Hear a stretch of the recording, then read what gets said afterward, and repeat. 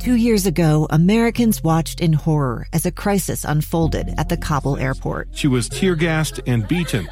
Images of thousands desperate to escape Taliban oppression filled our news feeds. More than 80,000 Afghans made it to America. But the story didn't end there. It was very cold. There was no power, no heat. Who would help our newest neighbors? I'm Andrea Smartin. In Stranger Becomes Neighbor, you'll hear the stories of some remarkable refugees who left their homes and their dreams behind, only to start over from zero. Their only possession was 3 blankets. And you'll meet Americans who stepped up to help them. You want me to come when you deliver your baby. What can one person do in the face of an international disaster decades in the making? That's Stranger Becomes Neighbor. Find us at kslpodcast.com. Follow us on Apple Podcasts or anywhere else you listen.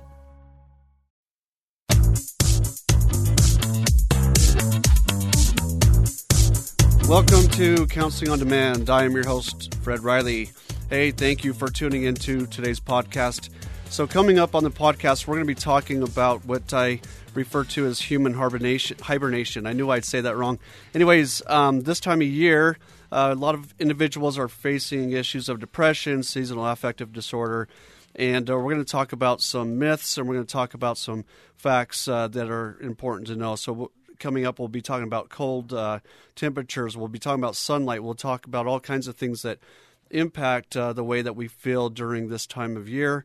And then we'll talk about some possible things that might help out. The big thing here that I want to focus on today is that a better understanding of seasonal affective disorder, a better understanding that this time of year can impact you, and what to do, what to expect more reasonably than something you might typically hear. So let's go ahead and get started on that. The first thing that comes to mind when I think about therapy and doctors, therapists, psychiatrists, what are they going to tell you to do this time of year? What are they going to tell you when you're feeling down, when you're feeling a little bit overwhelmed, you're feeling frumpy is what I call it. They're going to tell you not to go to Alaska, that type of thing, right? But what are they going to say? They're going to say, hey, let's watch your sunlight, let's do your fish oils, your vitamin Ds, right? I used to say that a lot more, but I've gained some understanding over the last few years that has put me in a place where we're going to do things a little bit differently. So the idea of sunlight, let's talk about sunlight and mood. The idea of sunlight is that it gets us charged up with that vitamin D, right? Well, that's not entirely true. One of the things that, so you can go out and sunlight's not bad, okay? But if you're going out this time of year and you're frustrated because you're doing this solar panel thing, okay? People with depression, I and myself included, I consider myself a solar panel. I get recharged by the sun. Well, you can get frustrated because you're going out, you're doing your fish oils, your vitamin D, and you're trying to get vitamin D from the sun, and maybe it doesn't seem like it's helping too much. You're going out in the cold weather because your doctor said you need more sunlight, you need more vitamin D. Well, the reality is that the time frame or the window for vitamin D from the sun is about 0 during wintertime. I'm not saying stay inside. I'm not saying hang out in the dark, but we need to change our expectations. The idea is that what's going on during the wintertime is the angle of the sun is not sufficient to produce what are called B rays. So the B rays have to come in at a certain angle. These B rays are what signal our skin to start producing vitamin D. The angle of the sun has to be quite a bit higher for those B rays to pass through the atmosphere.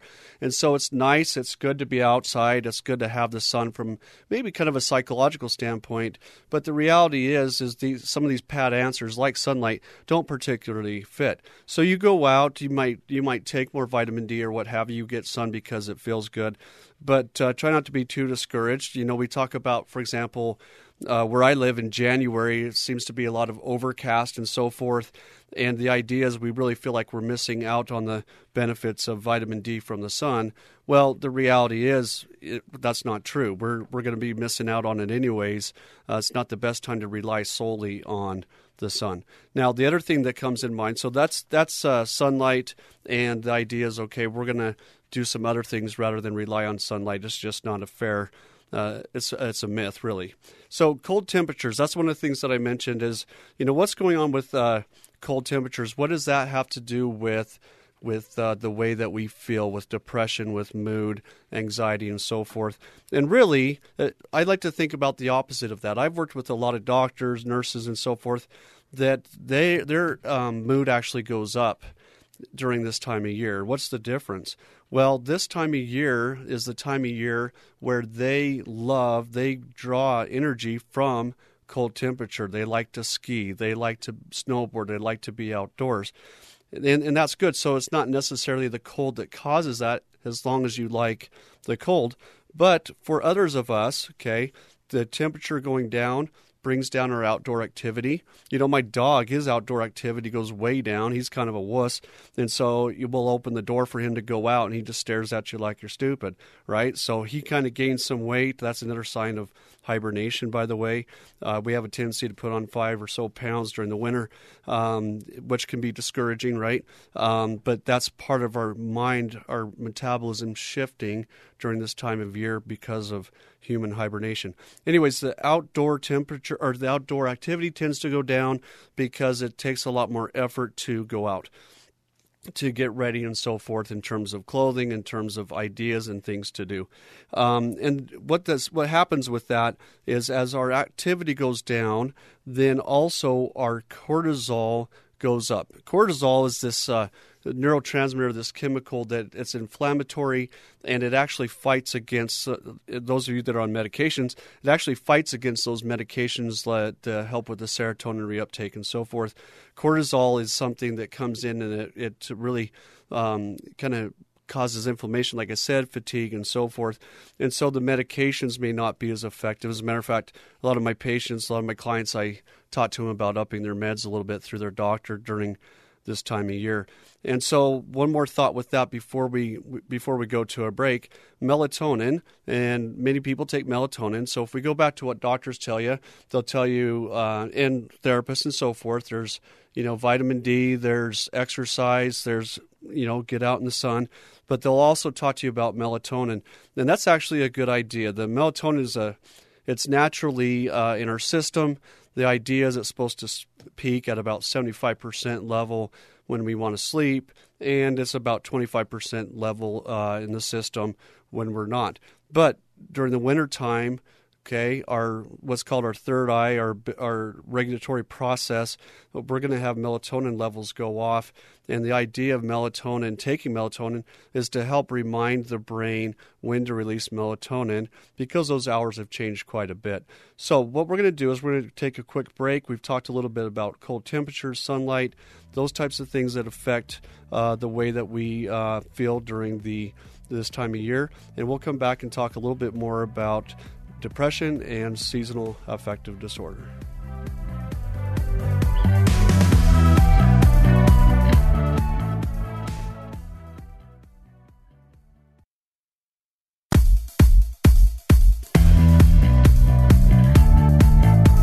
All right, welcome back to Counseling on Demand. I am your host, Fred Riley.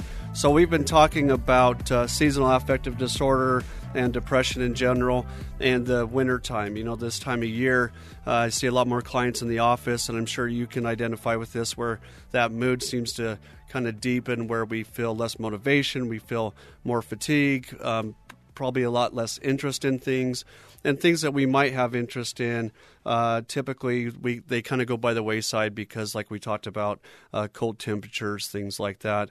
And again, really quick, we talked about sunlight, and this time of year we need to realize that the actual B rays, as they're called, they're not even really getting through the atmosphere in a way that would be conducive to helping us with vitamin D levels. So a couple more things here regarding this time of year. Well, first thing that we need to go back to is part of this idea is that if you're listening to this because you feel like you have seasonal affective disorder, or because your depression seems to be deepen, well, you're not alone. I see this all the time. These are key factors, key changes as the sun goes down, and the time the sun goes down, the cold temperatures. We literally go into what I call a human hibernation. We're awake and so forth, but we change in terms of metabolism, which can change the way our meds affect us. And one of the things that is really kind of a key indicator of this idea of hibernation is, as if you pay attention, I'm sure you do, and we'll talk about this actually, is we actually even put on a little bit of weight. And people talk about, well, it's because of the holidays and so forth.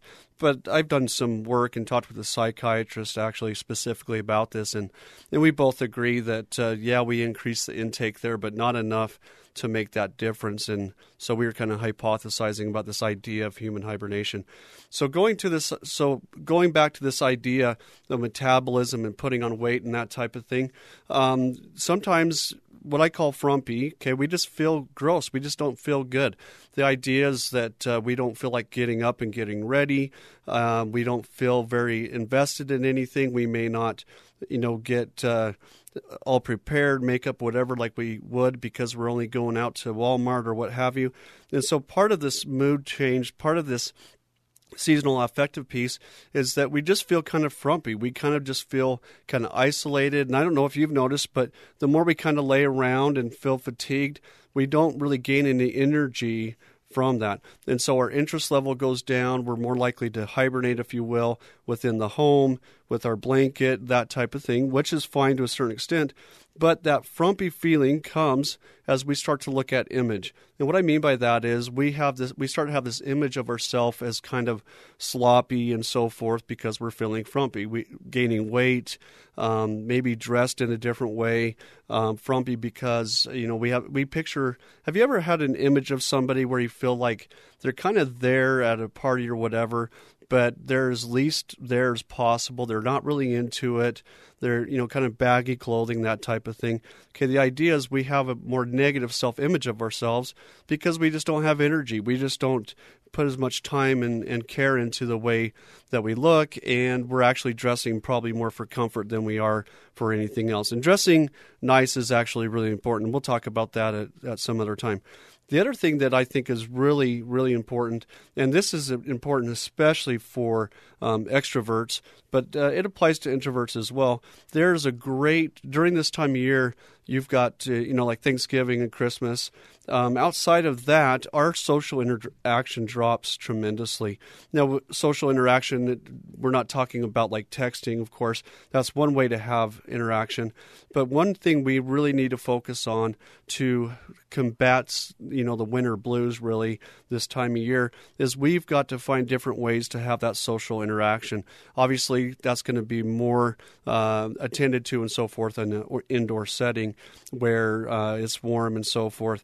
But the idea is this decrease in social interaction. We're kind of stuck in the household or what have you, with people that we talk to a lot, so on and so forth. Not a lot of stimulation going on. Social interaction, what does that look like? We're going to have football parties. We're going to play pool downstairs. We're going to try to get people over, playing games. These are all great ways to keep that social interaction going. You're more likely to interact that way versus outdoor activities where you're going to have people flake out because it's too cold outside or because of the weather, because of driving conditions or that type of thing. So the idea, there's several things that can be done this time of year. One of the most important things, though, is to acknowledge that indeed it's normal to have this change, and we can kind of expect to have this change. And there, with that expectation, we can kind of put into motion some alternatives like let's not get too discouraged over the sun and how it's not helping us. Let's make sure we get outdoors in places where we're going to have high social interactions, but also provide ourselves opportunities indoors and realize that, hey, things are turning down, and so our mood and so forth is going to respond to that. It's really hard when you're feeling depressed. When my folks with seasonal affective disorder, it's not like, I imagine you understand this, it's not like you want to feel that way, even with depression any time of the year, but it's just kind of this foggy, gray, overwhelming feeling, and nothing sounds like a good idea. And so my idea is let's not wait for something to sound like a good idea because you'll hibernate all winter long. One of the things that I think is very helpful is to say, okay, I'm not going to determine whether I do something based upon whether it's a good idea or not. when you're feeling down, 95% of those things, especially if they require effort, they're not going to feel like good ideas. So we're going to try out all kinds of ideas to see, just really open-minded, just to see how things turn out. And there, even if that doesn't turn out well, you in effect are getting up and you're being active.